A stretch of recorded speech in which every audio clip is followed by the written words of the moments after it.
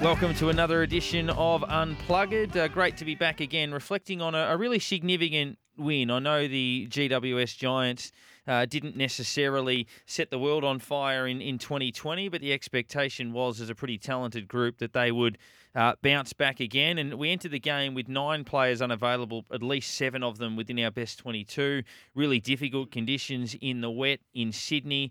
We trailed early. We trailed by 12 points halfway through the last quarter and had to really pull out all stops. I thought it was a fine victory, probably on a par with the win over Port Adelaide last season. As good as Port Adelaide were, and the fact that they were the top side all year, I think it was a really important win on the road that hopefully we can now consolidate upon. 13-8-86 to 11-12-78. Tim Membry with 3 crucial goals. Seb Ross, not a noted goal scorer. He kicked a couple of really crucial ones. Jack Higgins, a couple of goals in his first game for the club.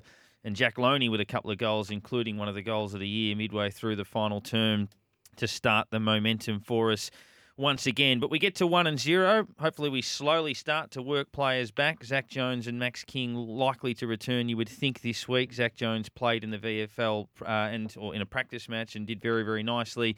And Max King appears to have ticked all relevant boxes in his concussion recovery. But, H, that was a pretty significant win. I mean, it remains to be seen how good GWS are, but I thought we copped the rough end of the pineapple. I thought we copped a fair bit of bad luck, and all in the lead-up was against us, but we found a way to produce a really important win. Yeah, we seemed to battle a number of elements on the weekend, it seemed, but to come away with a win that we did in that fashion. Mm-hmm.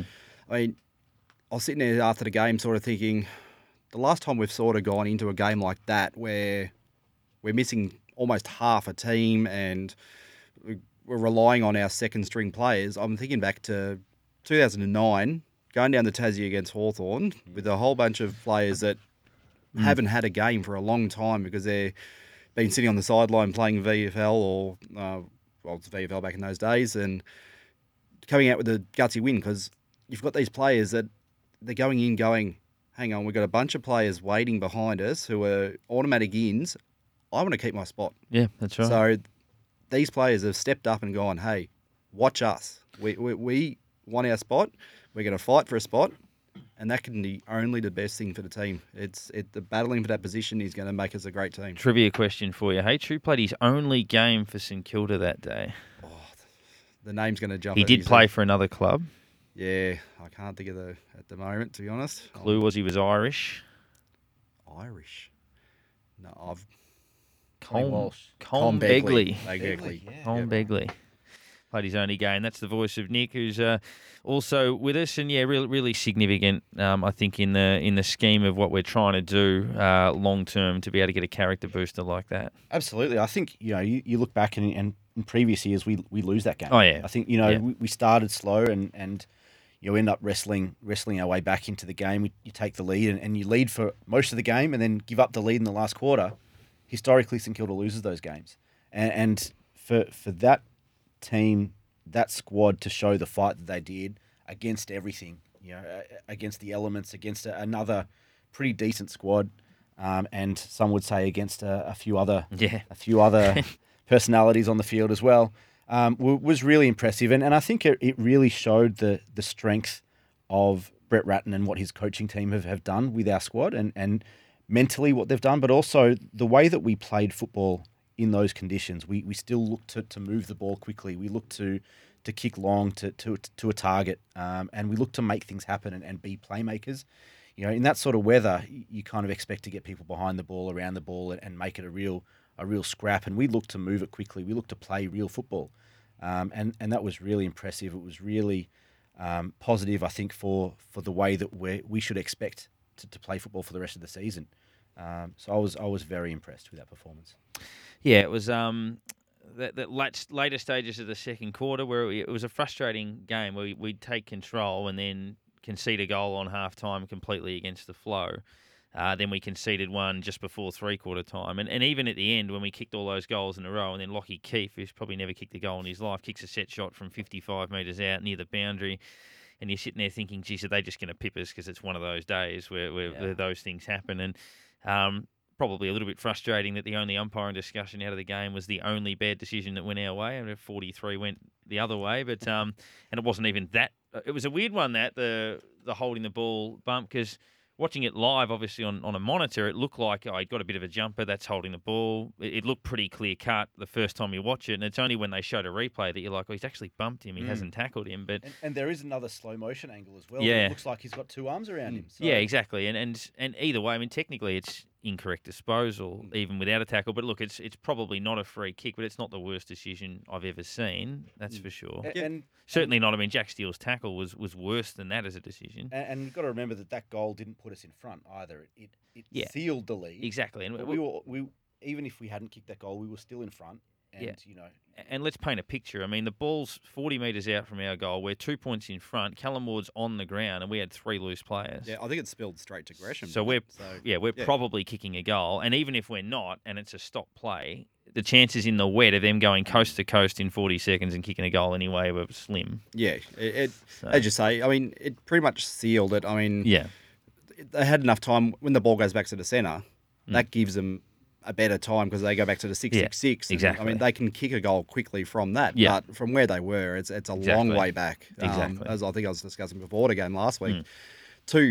It's two kicks out of the back line to get to the middle in those sort of conditions. And then you've got to hit a target, and you've got to be able to hit a target that's got good hands in the wet. So it's there's a lot to still play out at that point. But, I mean, there's so many decisions. You go back, and you pinpoint the last one in the last minute, but many other decisions make impacts earlier in the game. I mean, Higgins should probably have a free kick within the first 3 minutes in front of goal, where he got dragged to the ground. It's not just the decisions that are paid; it's the ones that are not paid as well. Exactly. And there were a lot of those that didn't go our way. I think especially through the first half of the game. I thought. Yeah, ones that get paid one way and then they get paid the other way only moments later. You're thinking, why is that one paid and that one not? That's the only thing that annoys me, is that some of the commentary around it saying it was the game-deciding free kick. Like the Giants, it was nearly impossible for GWS to win the game. Nearly impossible. Yeah. So even without that, but obviously great to get the result. Tom Highmore had nearly 20 possessions on debut. He made one mistake, but that's to be forgiven, where he sort of handballed it back into the corridor. But apart from that, he was pretty good. Hunter, I thought, was solid without being spectacular. And the worry is obviously Max gone this week, but he was beaten by Flynn in the ruck for GWS. And I thought Sean McKernan struggled throughout, but his last 10 minutes was really, really good in the ruck. Best in that last quarter, I thought. Really good in the ruck. Just getting to the contest, that was probably his biggest point of difference in those last minutes, as we're saying. He seemed to be running under it early on. I saw the ball carried over his head a number of times early on, and I was like, he's not judging it, or I don't know if it was going over his head from the wind or something or other. It sounded like it was a little bit swirly up there. But eventually got to the right spots, and he was either punching the ball or making the contest and getting it to ground. He eventually found that he was getting the right positions. The ruck contest this week against the D's is going to be really interesting because Hunter, I think, competed well. Yeah. And especially in the ruck contest, I think he probably broke even. But it was around the ground that Flynn got on top of him. And in terms of some contested marks, big moments, contested marks, that Flynn really stood up and showed his strength in those moments. And Hunter couldn't quite go with him around the ground. So Gawn, who's clearly one of the league's premier around the ground rucks in terms of having an impact, taking those marks, kicking goals, running forward and going both ways. It's going to be really interesting to see what Rats and the team does with that ruck spot based on McKernan's last quarter as well. Do you kind of tank the bounce, tank the ruck contest and try and maybe play an extra mid, or you bring King in and get McKernan to run around the ground with potentially. Gawn. I don't know, but it's it could be one of those defining matchups. It could be, and I remember back in the mid-90s, Stan Ells tagging Jim Steins with Robert Harvey. So whether you get a running player who's a bit more mobile and tall, I don't know who that could conceivably be. Battle or something. Not bad. Josh Battle, maybe. He's not bad. So something like that, because that's one of our major hurdles to overcome. We feel like we could have them covered in a lot of areas. It's just whether that becomes a problem for us. So I thought Bytel was pretty solid at 10 or 11 tackles. Yeah, well, It's 6 13 at or quarter time. 6 Yeah. a quarter time and finished Yeah. with 10. So ended up still being our leading tackler. I don't know whether young exuberance got him going in the first quarter and then sort of Buggered after that. Yeah, it just had it was gone by quarter time or something. But Wouldn't have been too many times in the last No. couple of years that someone out-tackled Jack Steele, though. No, for us. and what was pleasing also was that Jack Steele had 15 in the first half, only 4 in the second, and none in the last quarter, and we were able to win. Brad Hill was solid. He kicked obviously a brilliant goal in the second quarter. Conditions don't necessarily suit that type of player, but he was all right. How did you play your votes? Yeah, really interesting. I think Tim Membry was clearly Yeah, our best. You know, he had 21 and 3. I think it most was. possessions he's ever had in a game. Yeah, Yeah, and clearly the most influential player. I mean, if not just forward, but the most influential player on the ground. Yeah. I gave 2 to Jade Gresham. I think for impact again. You know, someone that we dearly missed in the second half of last season, and we spoke about him last week about his potential impact. Now that he's got a lot of good players around him, I thought he was very good and a bit of an X factor for us in the middle.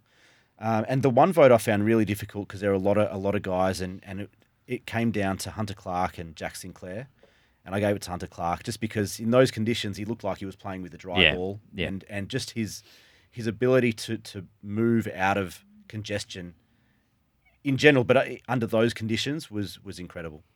H. Well, I'll swing it round because we did have a few complaints last year about the order we're doing that in. Sorry about that. Forgot about that. I'm the one that usually cocks that up. But as you're saying, trying to fit the 3 in this week was there's 6, 7, 8 that could quite easily get votes here. I gave the 1 to Billings, 30 touches and a goal on a wet day. Where would he go? 86% disposals as well. So it was reasonably clean when you look at it. So he used the ball very well. It just seemed to find space really easily as well. So he was sort of opening us up and getting us moving when the ball sort of got a bit stuck somewhere, and it'd come out and he'd find a space and get us moving again. 2 to Gresham. Obviously, yeah, great game. Used the ball well. Got us out of the middle where we needed to. I mean, we won the clearances. I think he had 5 clearances. I think they were all centre clearances. I don't remember him getting one around the ground, but they're all in the middle, so they got us moving. He was at a lot of centre bounce. Yeah. So as I was saying last week, the first thing we had to do was get that first use out of the centre, knowing what the weather was going to be like. So he got us the ones he could. And yeah, Tim Membry, best on, 3 goals. We weren't expecting he's not exactly a tall forward, or a big forward. He's that sort of mid-sized forward, really. But he played as our key forward on the weekend, and yeah, to pick up the 3 goals and lead the way up there. Great game. I looked into I think it was the inside 50s. He had 7 of his own as well. So if he wasn't there, he was getting the ball in for us. So great game and well-deserved 3 votes. Yeah, I gave basically the same votes as H. I think for Membry, first quarter, obviously the only quarter where he didn't hit the scoreboard. He had multiple inside 50s in that term, and we were kicking against the breeze to sort of give us some territory and hold us up. The goal he kicked before half-time was important. Ripper goal in the third quarter from about 50 out on the run into the wind. I remember thinking, because we chipped it over the top, we had players everywhere. So I remember thinking on the TV, what's he having a shot for? He's got players everywhere. Yeah, he had 2 blokes on their own running towards Yeah, that's goal. right. But then he just drilled it, and I'm like, well, as long as you kick it, that's all right. But it was a beautiful kick. But yeah, he burnt a few blokes. Both players, you just saw the arms go down and go, oh no. But as long as you kick it, that's fine. Players can do that if they back themselves, and as long as they hit it. And then the contested mark, which statistically was the only contested mark we took for the game. We got beaten 12-1 in contested marks. The only contested mark we were credited with was the one that Membry took with about 5 minutes to go to kick our 12th goal to put us up by 7. I reckon he was a bit unlucky because he took one in defence a few minutes later, which wasn't deemed contested, which almost was. So, but then, yeah, that topped it off by going down the other end and doing it there as well. 2 votes to Gresham. His polish, 21 of his possessions were kicks as well, but his polish is something we really missed. He's another guy that would have been so important in that final against Richmond last year. You sort of can't help but think about what Ryder and Carlisle and Long and Gresham does to that game potentially. And Jack Billings, 30 possessions. Starts seasons very well. If you look at Billings' record, his early rounds of seasons are always really, really good. So hopefully he can go on with it. Honourable mentions to a couple of others. Seb Ross gets an honourable mention, but one that probably won't get mentioned by too many, who I thought his first game in at least 18 months, possibly longer than that, I thought Jimmy Webster played really well. A couple of times where he literally just put his body in the way, stopped balls, turned it around, controlled it. His first kick was a shocker. It went off the side of his foot. Well, but, I don't know if he hit the side of his foot. Yeah, he almost missed. Dribbled off his little toe, I think. Yeah, but I think he did everything else quite well, and I thought that he got a real big tick for his performance, Jimmy Webster, coming back into the side. He gets an honourable. What did you guys think of Jack Sinclair off halfback? Really good. I love him, yeah. Brilliant. I think he's found a position there. He's a great user of the ball. Yeah. He is, and he seems to read the play really well. He's finding himself getting to positions and getting that cutout ball to send it back our way, and just finding space that's hasn't necessarily been there. I think he's one that's going to take advantage of this on the mark rule too. Yeah. Running past a player and then picking off a kick somewhere and hitting at another target, and I think those smaller smaller backs are really going to have a lot more impact this year with that, and with a good ball user like him, we've got to keep using that. And Sorry, go on. I was going to say, well, the goal Seb Ross kicked to put us in front in the last quarter was exactly that, where he exploited the fact that the man on the mark couldn't move and ran around and drilled it by improving the distance. Yeah, the other one that I thought was a huge tick for us, and you mentioned was Jack Billings, and I think we know that he's a really good ball user. We know how dangerous he can be, especially forward of centre. But I think one knock on him has been his toughness around the ball and in the contest. And I think this is a huge year for Jack Billings in the course of his career. But the way that he attacked the ball, he attacked the man, he put his head over it, and really showed that he can be a real midfielder, not just a half forward flanker or a forward pocket and one of those flighty kind of light forwards. But he can make a real impact in the middle of the ground and really hit the contest hard. And we want to talk about Jack Loney's goal. Yeah, of course. Yeah. I mean, where did that come from? Yeah, that's a freakish goal. Yeah, I mean, and nominated for goal of the year. And we needed it. Yeah, we needed it so badly at the time. Something out of nothing, and that swung the game back our way. And talking to swing, that someone behind us said it swung like Mick Malloy's on Crackerjack. So, and there's been questions about how Jack Loney fits into the side with Butler and Higgins and Billings and a whole lot of these kind of smaller guys. But he showed that he fits. They can make it work. So. The other two, I thought, Hill's goal was great, but Higgins' mark in the third quarter between two players was a terrific grab. I've got to give credit to that kick. Yeah. That kick. I think that was Sinclair, actually. Yeah, it was. Yeah. Slightly either way, he doesn't get that ball. No. It was the pinpoint between the two players. It was amazing that the commentary was raving about the mark. And I remember saying in our little group and on Twitter, that kick was incredible. So that was a bit of a summary of everything that we saw. We'll preview the match against Melbourne very, very shortly, but we'll focus first of all on the occasion and what it all means. It's been a long time coming. Obviously, September 2019 was when Spud passed away. Danny Frawley, of course, 240 games with the Saints, captain, best and fairest winner as well. Second longest serving captain in the club's history behind Nick Riewoldt, who only took that mantle off him very late in Nick's captaincy tenure, around about 2016-ish that he would have got that. But we're going to catch up with both Chelsea Frawley, one of Spud's three daughters, and also former long-time teammate, another captain of the club, and one of Spud's great mates in Stewart Loewe.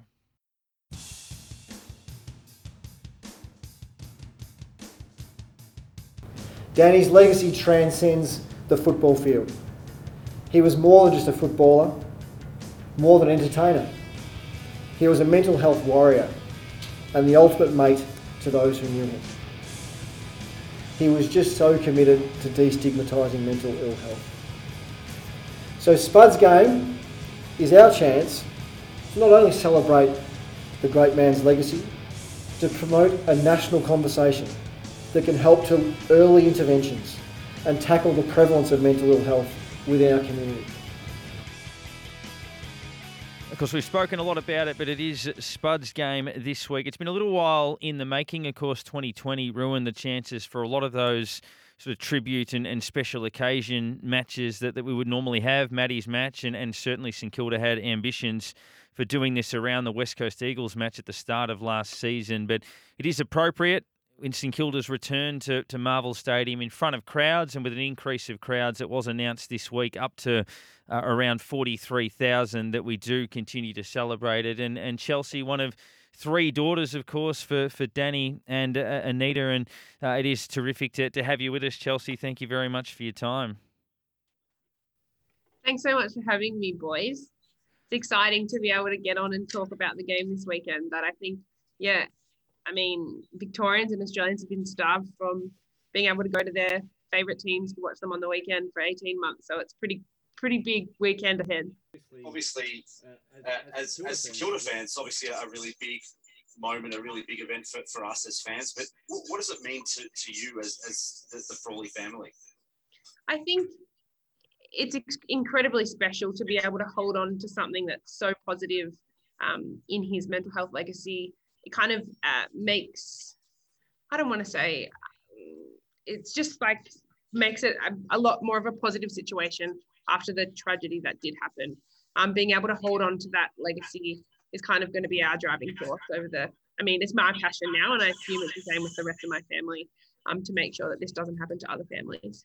We've seen a number of names who have been associated with spreading the word of this great cause. Who are some of the current day former players who have jumped in, given their time, and just helped to try and help get the word out of what this cause is trying to do? Yeah, absolutely. So, as you can see behind me, Robert Harvey and Stewart Loewe have really jumped on board with this Time2Talk campaign. They're two of our major ambassadors. They've also, Stewie has been a great voice for the campaign, because he has been able to be vulnerable and share his story, his side of the story of what happened with Dad, because he was one of his best friends. Also, we have Gary Lyon join the campaign as well, and Jason Dunstall. And we are actually getting Plugger down to the game on Saturday. So that's a massive tribute to Dad, that he can galvanise Plugger to get down here to support the cause. Obviously, you know or knew Danny better than most of us. I was lucky enough to work with him quite a bit over the journey, and you reflect on moments like this, and when we see 43,000 people there on Saturday night, we see all of these past players, his great mate Plugger, who seldom comes out for events like this, to be drawn out for something so significant. How do you imagine he would have felt or would feel if he could see it? And, he often spoke about head wobble and things like that. Just for him to look at it and go, I'm sure he'd be very, very proud of something he built, not just in regards to the fact that as St Kilda people, we loved him, but the message that is so important to the world. Yeah, absolutely. After having conversations with Matt Finnis, who's the CEO here, he mentioned that Dad bugged him all the time as to why he didn't have a name on the door, or why he didn't make the team of the century. And I think that him up there, seeing that he's going to have an entire centre named after him in conjunction with a match, I think he would be just chuffed. And I think it lends itself, it's so special that it's in his legacy and not just his name. I think that is the proudest part. Chelsea, Danny was always a big mental health advocate, especially in the latter part of his life and in his media career. Do you remember him always being like that at home, kind of personally, in that sort of environment? Yeah, I think absolutely. From a young age, Dad was always pretty open about how he felt and how he was feeling. I think that was probably more evident in the family dynamic. He wanted us to grow up being able to share our feelings, and was always in touch with what's going on, what's happening, why are you sad, that type of thing. But I think that as the mental health stigma was reduced in the later part of his life, he felt more comfortable sharing that publicly. So most supporters have their memories of Danny the player. Obviously, being your dad, do you have memories of Danny the footballer? And we've also seen the photo of yourself running out onto the ground with him in his last game. Do you have any memories of that day? Yeah, I it's hard for me to remember. I think I was 4 years old. I do have memories of just being surrounded by the football club and what a great family it was back then, and how close everyone was. Yeah, I don't have too many memories, but I think it has definitely. It's interesting when people say this, because I always saw Dad as Dad, and so whenever anyone refers to him as Danny Frawley, it kind of doesn't really connect with me as well, just because I don't see him as this larger than life figure that everyone else does. I see him as the dad. So I think that growing up, when everyone was like, "Oh, Spud's your dad, Danny Frawley's your dad," it didn't really connect with me, because I only just knew him as Dad, the guy at home who would drive me to rowing, be there for me when I come home to have a conversation. I'd watch the footy with him. When he was coach, I would watch all the tapes with him as well. So yeah, I think that, yeah, they're the memories I have. One thing that was a legacy of his, he went on to coach Richmond, and like most coaches, you eventually lose your job. It's just part and parcel of what happens. But he became a strong advocate in that space for the Coaches Association, looking after the welfare of coaches that went through that very thing. And that probably says a lot about it as well, that for all of the experiences he had throughout his career and playing and coaching, that he often used those to help others. And I think that coaching stint was really evident of that.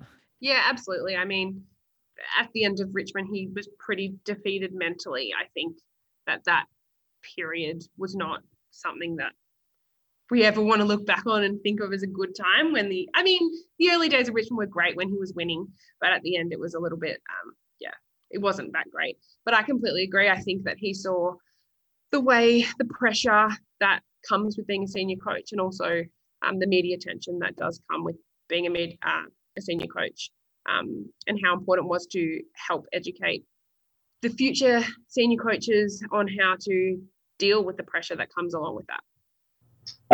Chelsea, last one from me, but is there one thing that you want to say to the St Kilda community, to the AFL community, that, you know, what's it like being Spud's daughter, and is there something that you'd love kind of the general community to know about him as a person?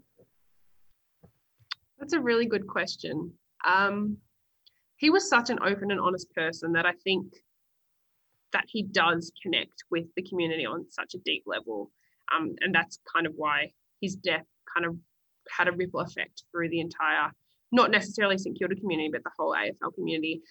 I mean, he was just what you see is what you get, I think, is the most important thing. And I think he wore his heart on his sleeve, and he wasn't scared to have the hard conversations, and he wasn't scared to be vulnerable. And I think that message is something that I hope is his lasting legacy, that people aren't scared to be vulnerable and having hard conversations. I think that he did some incredible work in that space, and I think that should be his lasting legacy.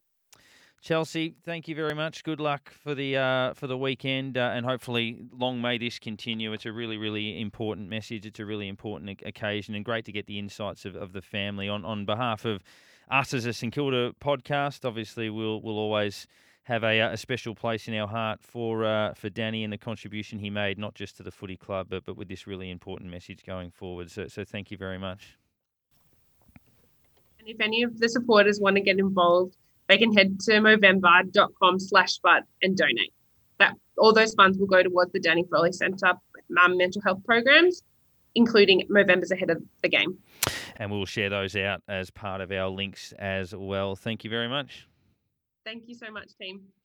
Well, it is terrific. We were lucky enough last season as one of our featured chats just prior to the COVID lockdown actually to catch up with one of the greats of the football club, a former All-Australian, a best and fairest winner, a club captain, 300 gamer and the best part of 600 goals with the club, but also a great mate of Danny Frawley and part of the crew of past players, including Robert Harvey and Jason Dunstall and Gary Lyon and a few others that have put their thoughts and their efforts behind Spud's game this weekend as St Kilda takes on Melbourne. I speak of buckets, Stewart, Loewe, and Stewie, thanks very much for jumping back on with us.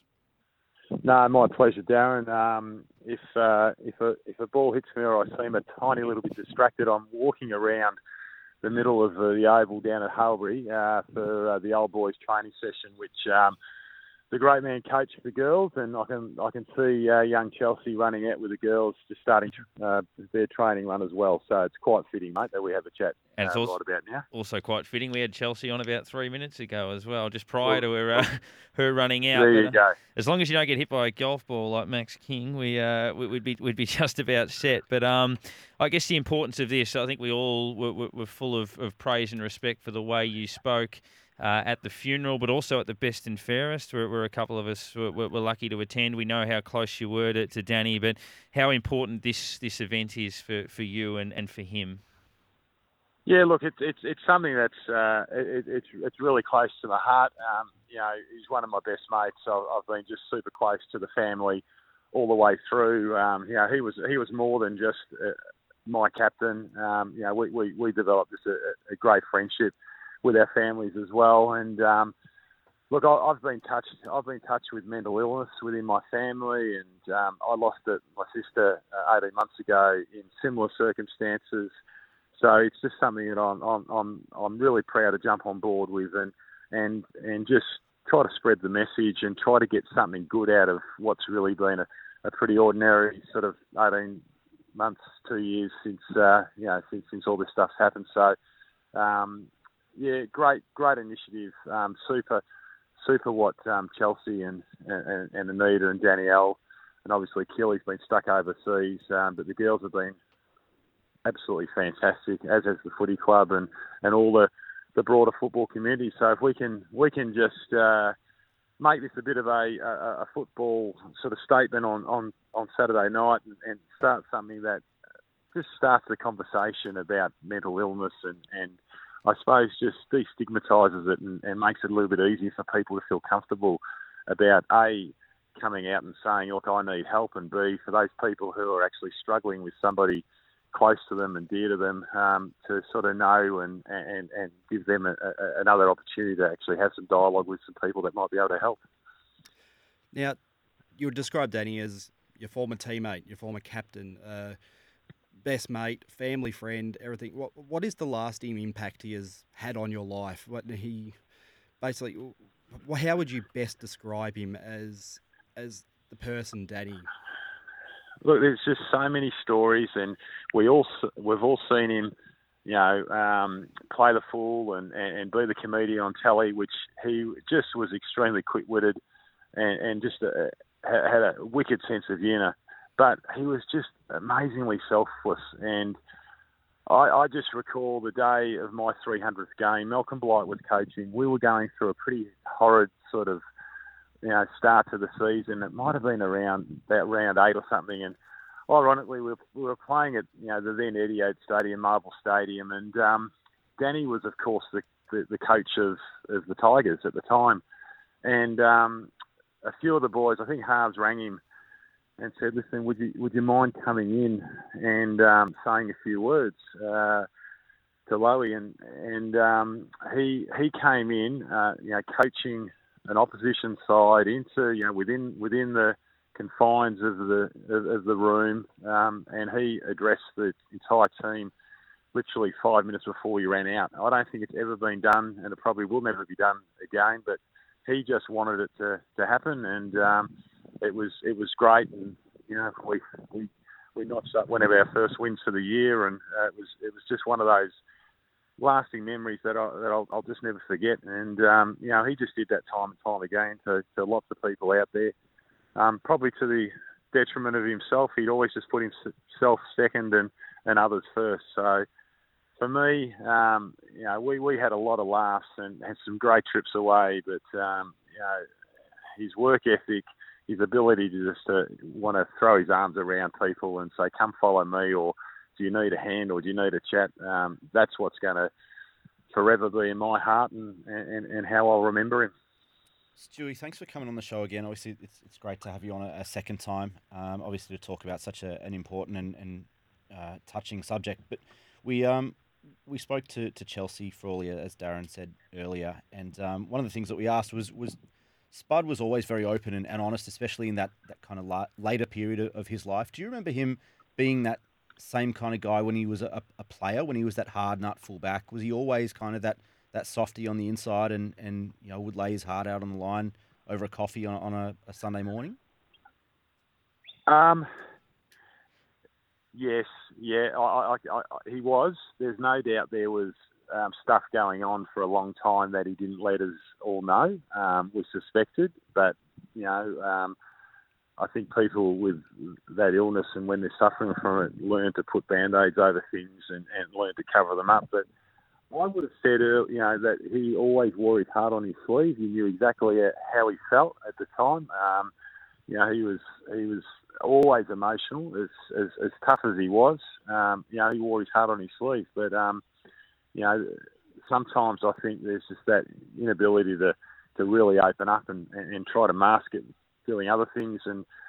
And he did open up, but it was obviously a little bit too late, and we couldn't sort of help him get out of that sort of deep, dark spot he got into. Over the years, we shared many a coffee and a quiet beer and, discussed the what-ifs about our footy. And, we're always both very proud of what we were able to get out of ourselves. Just deep down, I think there was just a lot of demons there that he just couldn't get rid of, and ultimately he lost that battle. We'll flick our last lap around the table because I know you've got a whistle in your hand, probably ready to coach. But I guess, is that the biggest takeaway from you through all of that you would have learned over the journey? And that's the message of the day. On one hand, that it's don't be afraid to talk about anything. There is always someone there that's prepared to listen. Those attitudes of toughen up and all of that sort of stuff don't exist anymore. And I guess the second part is, it takes a bit to get your old mate Plugger back to St Kilda and back in footy. We know he sort of lives the quiet life, but that probably sums up Danny a bit, that he's been able to draw Plugger out for this week. Yeah, look, they were just two great mates, and shared many a trip down from Ballarat, and many a laugh, and many a heartache, and celebrated many victories. So yeah, look, it's fantastic to know that he's coming down to share in this special day and put his support behind the cause. And I'm sure he won't mind the Lockett end turning into the Frawley end for a day. And it'd be great to catch up with him. Now, going back on the years, now I'm assuming the numbers of the lockers were in order, so you probably would have shared a locker alongside him for one season, I believe. 24, 23 we did, yes. Yep. Is there, knowing what he's like, is there sort of anything you might have found in your locker any days, or he played any sort of hidden anything from you, or he played any pranks on you, being your next door neighbour? Well, we both played a bit of a practical joke on Brian Wilson, who came down from Melbourne it was a pretty flash car for us in those days. It was a 911 Porsche. It wasn't the greatest Porsche you could have, but it was still a Porsche, and he was pretty sort of happy with himself. And for those who knew Willow, he was extremely confident, and Spud decided to bring some super glue in one day. I don't know why, to super glue up his windscreen wipers. So he in fact got me, said, look, I'll keep a look out. You do the job, you do the task. So I've super glued his windscreen wipers up. Had a bit of a chuckle. We've gone back in the rooms, and we've actually forgot about it for a couple of weeks because Willow had been playing a few practical jokes on all the boys, and he got Spud a couple of times. So we totally forgot about it. About a month later, he's rocked in, and we heard him talking to the boot stutter, saying, "I've just spent $1,400 replacing my windscreen wipers. The motor burnt out, and of course, being a Porsche, every spare part it cost a fortune. Now, $14 back in those days was probably equivalent to about $5,000 today. So I've just said to the big fella, do not say a word. He's never going to work out what it was." So for about 12 years, nothing was said, and Spud retired, wrote a book, and it was one of the stories he put in the book. So, of course, Willow's the first person he rings is me. But no, we've done a bit. I was massively into Musashi back in those days, the old amino acids, and he was putting dead snakes in there, and I was putting mice in his tracky pants and whatnot, and it's all the usual,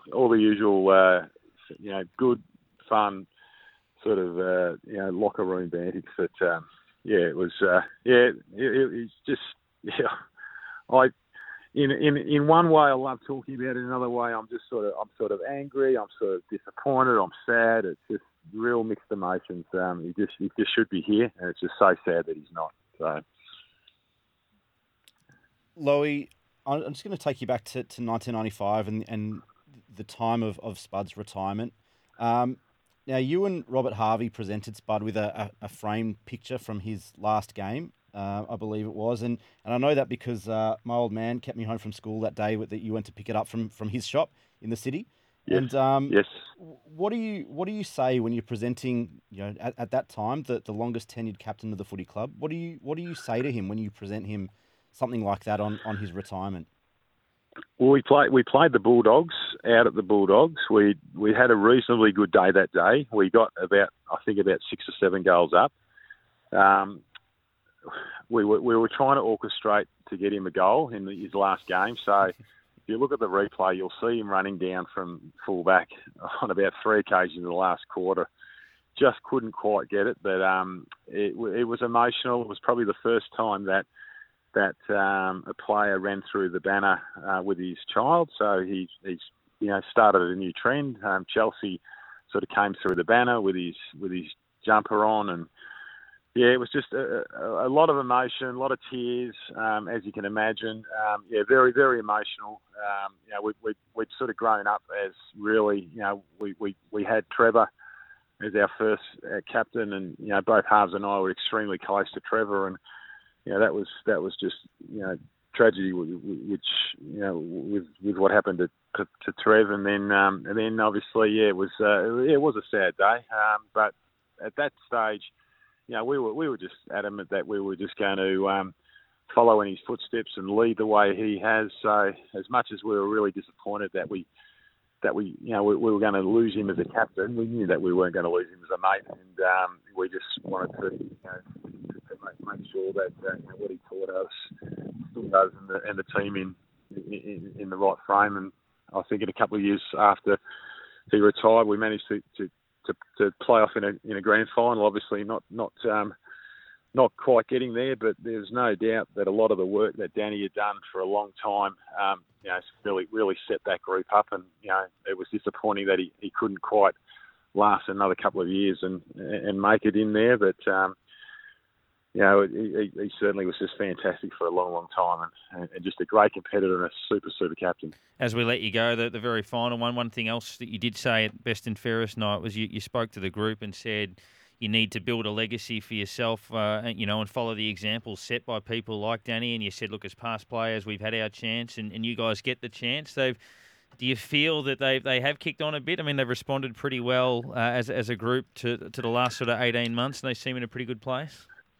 Oh, look, I was privy to be up in one of the sessions they did pre-season up at Ballarat, where I got an opportunity to speak to the group and just told a few stories about Danny the person, and Danny the footballer, and Danny the trainer, and my teammate, the captain. And there's no doubt, looking at the group, that they are a super, super tight group. And I'm just absolutely wrapped for the boys, and I think Rats is doing an awesome job, as all the coaches are. And I just think there's something special brewing, and it's not going to be too far away before we hopefully can taste the ultimate success. So fingers crossed. Who knows? The Bulldogs proved a couple of years ago that younger teams can do it. And in saying that, I think we've probably got one of the older lists going around at the moment, which I find hard to believe, given the fact that we've got so many young players. But I think we've got a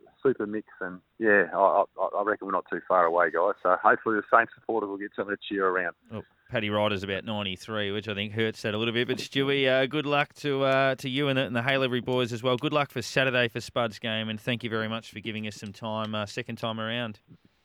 No, my pleasure, guys. And I just implore all the Saints supporters out there to dig deep and give to a tremendous cause. And I know it'll touch a lot of people and really support the charity going forward. So I'm sure there'll be plenty of advertisements as to who people can call and what they need to do over the next sort of coming weeks. So thanks again for your support, guys. That was Stewart Loewe joining us for the second time, and obviously a very worthy cause. And Spud's Game, Time to Talk. It's a groundbreaking new initiative designed to tackle mental health issues within the community. It's our chance not only to celebrate Spud's legacy as a player and a person, but promote a national conversation that can help lead to early intervention and fight the prevalence, the scourge of mental health issues within the community. If you head along to the St Kilda website, there are plenty of other places to donate, but saints.com.au, there's a banner for Spud's Game and there's a button that says donate now. You can certainly do that. There'll be opportunities to do that on the day for those that are heading along to Marvel Stadium as well. So a very, very worthy cause, and well done to all of those that are putting their names and support behind that. A very important message. And my main takeaway from what Stewart Loewe said was that Spuds often did talk about it, and he sort of spoke to us a lot about it in here. I used to host a show with him called No Man Should Ever Walk Alone, which dealt with physical and cardio health and mental health and those sorts of things. Was that Stewie said then that they knew often that there were things that were going on behind the surface, but they weren't able to necessarily know or to help. And that shows that as much as Spud became aware of that message and started to pioneer that message, that he perhaps didn't always know it and maybe didn't find it out early enough for his own sake and for his own benefit. And unfortunately, that's where it does leave us. But that was my main takeaway from that Spud himself fell victim to the message that he's trying to preach. Yeah, I think it proves that, it can happen to anyone. It doesn't matter if you're, if you're a young kid, doesn't matter if you're an elite athlete and a superstar of your field. I did a little bit with Spud on a Golden Fist campaign with Fox Footy, about a decade ago. And you could tell whenever he came into the office and had a chat that there was stuff. There was stuff on his mind, and he was quite often, pretty open and honest, and you'd ask him how he was, and he'd go, "Oh, having a shitty day." Yeah. And he was great like that. And I think if these initiatives can help another young kid come out and be able to say, "I'm struggling," and help them get the assistance and the help that they need, then it's done its job, and Spud would be proud of that. Yeah, and I often used to, further to that, a similar thing, like you'd be working on him here, it might be a phone call where you'd have him on for a segment, and one day it would be, you'd send him a text and say, "Can you chat?" And he'd be like, "Yep." And then you'd do the chat, and then it would be bang, phone conversation over, and very short, but then 3 days later I'd be at the MCG, and you'd be on your way out of the ground, and he'd walk up behind you and put you in a headlock and be like, "Oh, Parker, how you going?" And like full of beans, and it's things like that where you just sort of, you wonder in your own mind whether you were reading the signs correctly, could you have done more, and those sorts of things. And I think it's little things like that, like if people are allowed to have shitty days, and you've got to encourage them that that's okay. You don't tell them to be quiet. You don't tell them to, just go off and leave you alone and all that sort of stuff. Just see, you find what you can do in those situations. You don't pry and you don't keep poking people, but you want them to feel safe, that they can obviously trust you to talk about those sorts of things. Yeah, you kind of see it with the way that teams are giving players time off now. We didn't see that 5 years ago. Yeah. It's come along a lot more recently. The teams are realising, hey, if the player's not well, they shouldn't be here. Yeah. They need to get away, need to just take the mind off what their usual day-to-day routine is, and just freshen up, have a bit of time off, get back, because that's going to be longer for them and better for them in the long run, better for the team in the long run. Mm-hmm.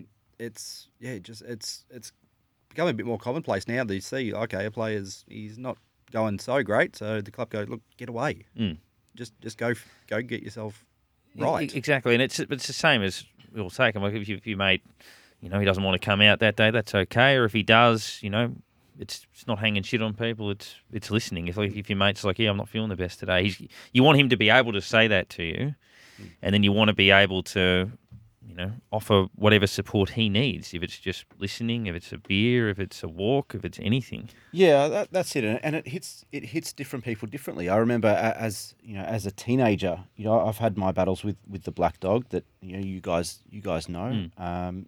Yeah, and I remember there'd be weekends where, the group of us would go out and I wouldn't want to come and I'd make an excuse, so I'm busy or can't do it. But in reality, lying in bed watching TV and just don't want to do anything.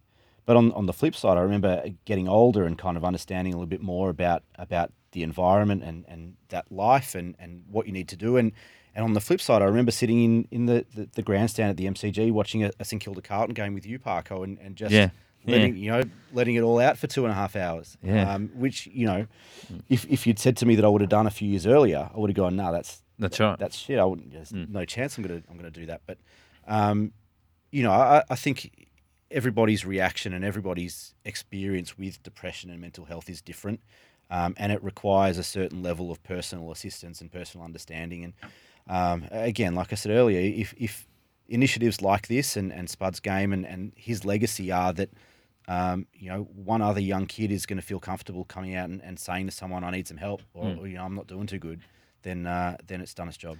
Yeah, and even scenarios like that, you want people to be able to say, I don't have to give the boys an excuse. I don't have to say, mum's crook, or I've got to look after such and such. You should be able to just say, not feeling it today. That's it. And be able to get away with that and have people go, okay, no worries, maybe we come to you. Do you want us to come over and have beers at your house instead? Anything or we can do. Something differently or whatever it may be. But people not to feel like, I can't tell them the real reason, so I'll tell them a different one. That's it. Yeah, exactly. And right. we all know, and this is not a pushing a men's thing, that the facts are laid bare. The suicide numbers, men compared to women, is wrong. It's astronomical. The whole thing. But you can't have a statistic that's skewed that far that way without it being a really significant problem. That's right. And historically, it's inherent in culture that over history and over time, men haven't felt able to be able to do that, to be able to say, I'm struggling, to be able to come out to their mates and say, look, I need a hand, or just lend an ear for a little bit. I need to talk. And men in particular find it difficult to talk. And it's something that, it's a lot easier for me to do now than it would have been 10 or 15 years ago, having made the effort and gone through that process. But, it's certainly one of those things that there needs to be more focus on, more education, more understanding that, this is a real issue. And as we're saying, the centre that's going to be open, that it's a place that's going to be for people to go to. The ones that don't want to say to people, I'm not well, they can go there and work it out. And eventually they might be able to say to their mates, I've been going here. So it's just getting the money that will go to this to help get it open and get it running and that is going to go a long way into the future. And you'll find, it's going to be pretty localised to begin with, but let it expand over time, get more of these places going, and you'll find that it's going to help more people than you'll ever realise. Yeah, I think we all know what happened to Spud. It shouldn't have happened, but it did, and it's a case now of obviously turning that into something that can benefit a lot of people, which he was already working to do towards the latter stages of his life. A bit undersized, Josh Battle. Bigger man wins the day, Jack Higgins. To Loewe, these dangerous small forwards. Loewe's bent that around. Miracle goal, Jack Loewe. Something from nothing.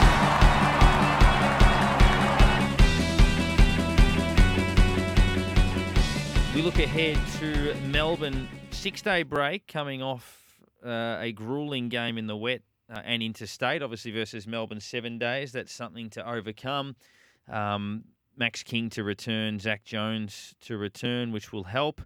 Melbourne obviously coming off a 22-point win against Fremantle at the MCG, and an undermanned Fremantle. It wasn't a great game of footy, but we know the D's only missed the finals by percentage, I think, last year, so they're not a bad outfit.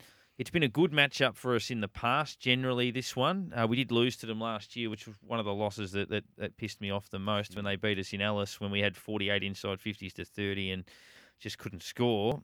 Christian Petrarca tore us apart that day. And hopefully we can contain it. I think we tried to tag him with Seb Ross, if my memory serves me correctly, that night. But hopefully we can work on a few things. Obviously, no Ben Brown or Wiedemann for them, so their forward line's a bit smaller than what they would hope for it to be. But clearly Max Gawn is one of the things we have to overcome. I would imagine that the changes that would be made would be King and Jones, probably for McKenzie and Mason Wood, who was the sub, is actually credited with a game for the Saints. And then they'd rotate the sub, whether it be Bytel or something like that, Nick. But how do you see it selection-wise? Yeah, I'd probably agree with that. It's a really fascinating game. I think Melbourne are one of those teams. You look at their roster and their squad, and they should be much better than they are. And you watch their game last week, and even at times last year, and sometimes it looks like they just don't want to be there. They've got so much talent on that list, and they should be tearing teams apart. And really, they're not. And even last week, it was a decent win, but they weren't impressive. No. And it was hard to watch them play. They didn't play a good brand of football. They're not fun to watch. It didn't look like they were having any fun out there either. And that was after kicking the first 5 when you think they'd be up and about. Yeah. Yeah. So it's kind of polar opposites to where we are, because every time we run out onto the field, we look like we're having fun. We move the ball quickly. We're fun to watch. We play really attractive offensive football, and it's the opposite of what seems to be happening at Melbourne at the moment. And I'm not sure what the issue is, but clearly there is plenty of talent that we've got to be concerned about. And regardless of whatever external views anyone has on Melbourne as a footy club or how they're tracking, there's heaps of talent there that you've got to be concerned about. Yeah, whether they've been told the pike down a little bit after a couple of years ago, run around, ask us what we're going to do in September, and then missed out themselves. It's always been a bit of a, I don't know, they seem a little, I guess, laconic at times. They're kind of a bit like all of a sudden they take off and they're destroying team, and then they slow down and the other team pulls them back. And it's, if you can catch them in that moment where they're a little bit off guard and really punish them, that's where you're going to win a game against them. I don't know whether it's because, they do have quite a young team. They've got a lot of young players in there at the moment. Whether it's that whole, they're not up to that stage yet of get that consistent football going, or just don't have the experience that maybe a lot of people think they have. But it's it's a team that we go, well, look, you're looking at teams we should beat them. We should beat them. But there's some players there that if you let them go, they will hurt us. Mm-hmm. So we've got really got to make sure that we've got to pick out the right players. Don't kick it on Stephen May's head. He's going to take the ball, take the mark all the time. He was best on Saturday. You don't let Clayton Oliver just run through the middle by himself and let him do what he wants, and don't sit 2 metres behind Petrarca in the forward line. Exactly. Yeah. There's a few little things that you go, do those things right, and you push them aside quite easily. Yeah, that's the thing.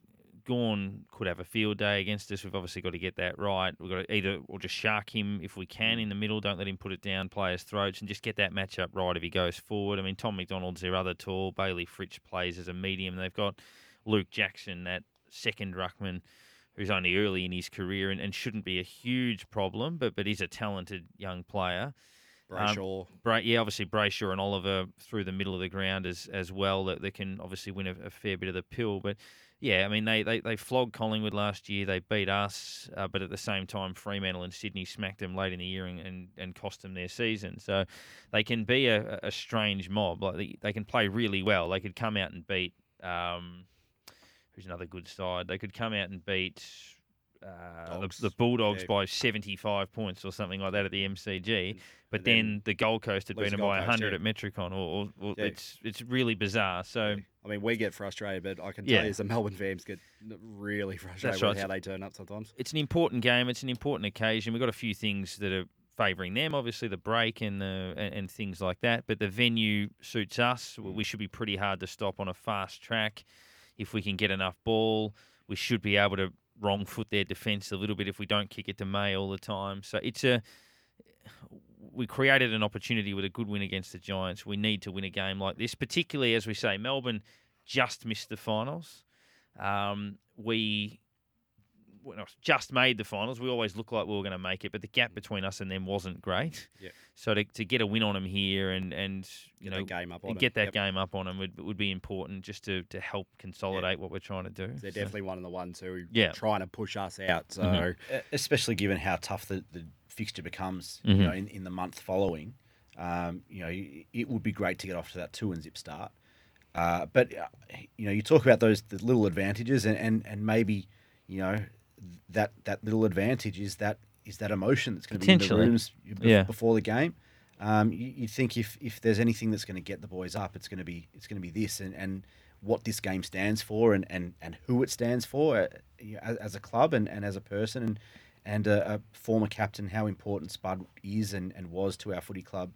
I think there's going to be a fair bit of emotion. I think they're going to come out firing in that first bounce. I'd suggest Chip's probably going to be in there to give him a little rundown or something before they go out. And I mean, how much he would be just sitting back going, "I wish he was out there." 'Cause, I mean, the injury happened, you sort of go, "Oh, now we know." As soon as you thought he's going to miss round 2, he was ready to go for it, and it's the one game if he played one game this year, that would have been the one he wanted to play. Yeah, you got Tony Brown and Aaron Hamill both wore number 2 for us, still involved in the club.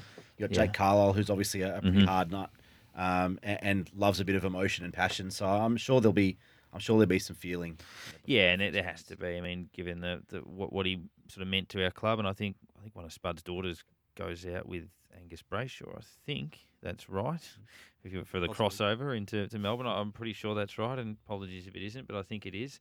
But yeah, you'd think all of the messaging around, the club's been really big. I mean, Stewart Loewe's spoken about it a couple of times where they've gone to Spud's farm in Ballarat and have learnt the legacy of him and what it all means. And one other thing that came out of the press conference is that I get the feeling that Paddy Ryder's not all that far away. Brett Ratton was talking about how he's in regular contact with his teammates still.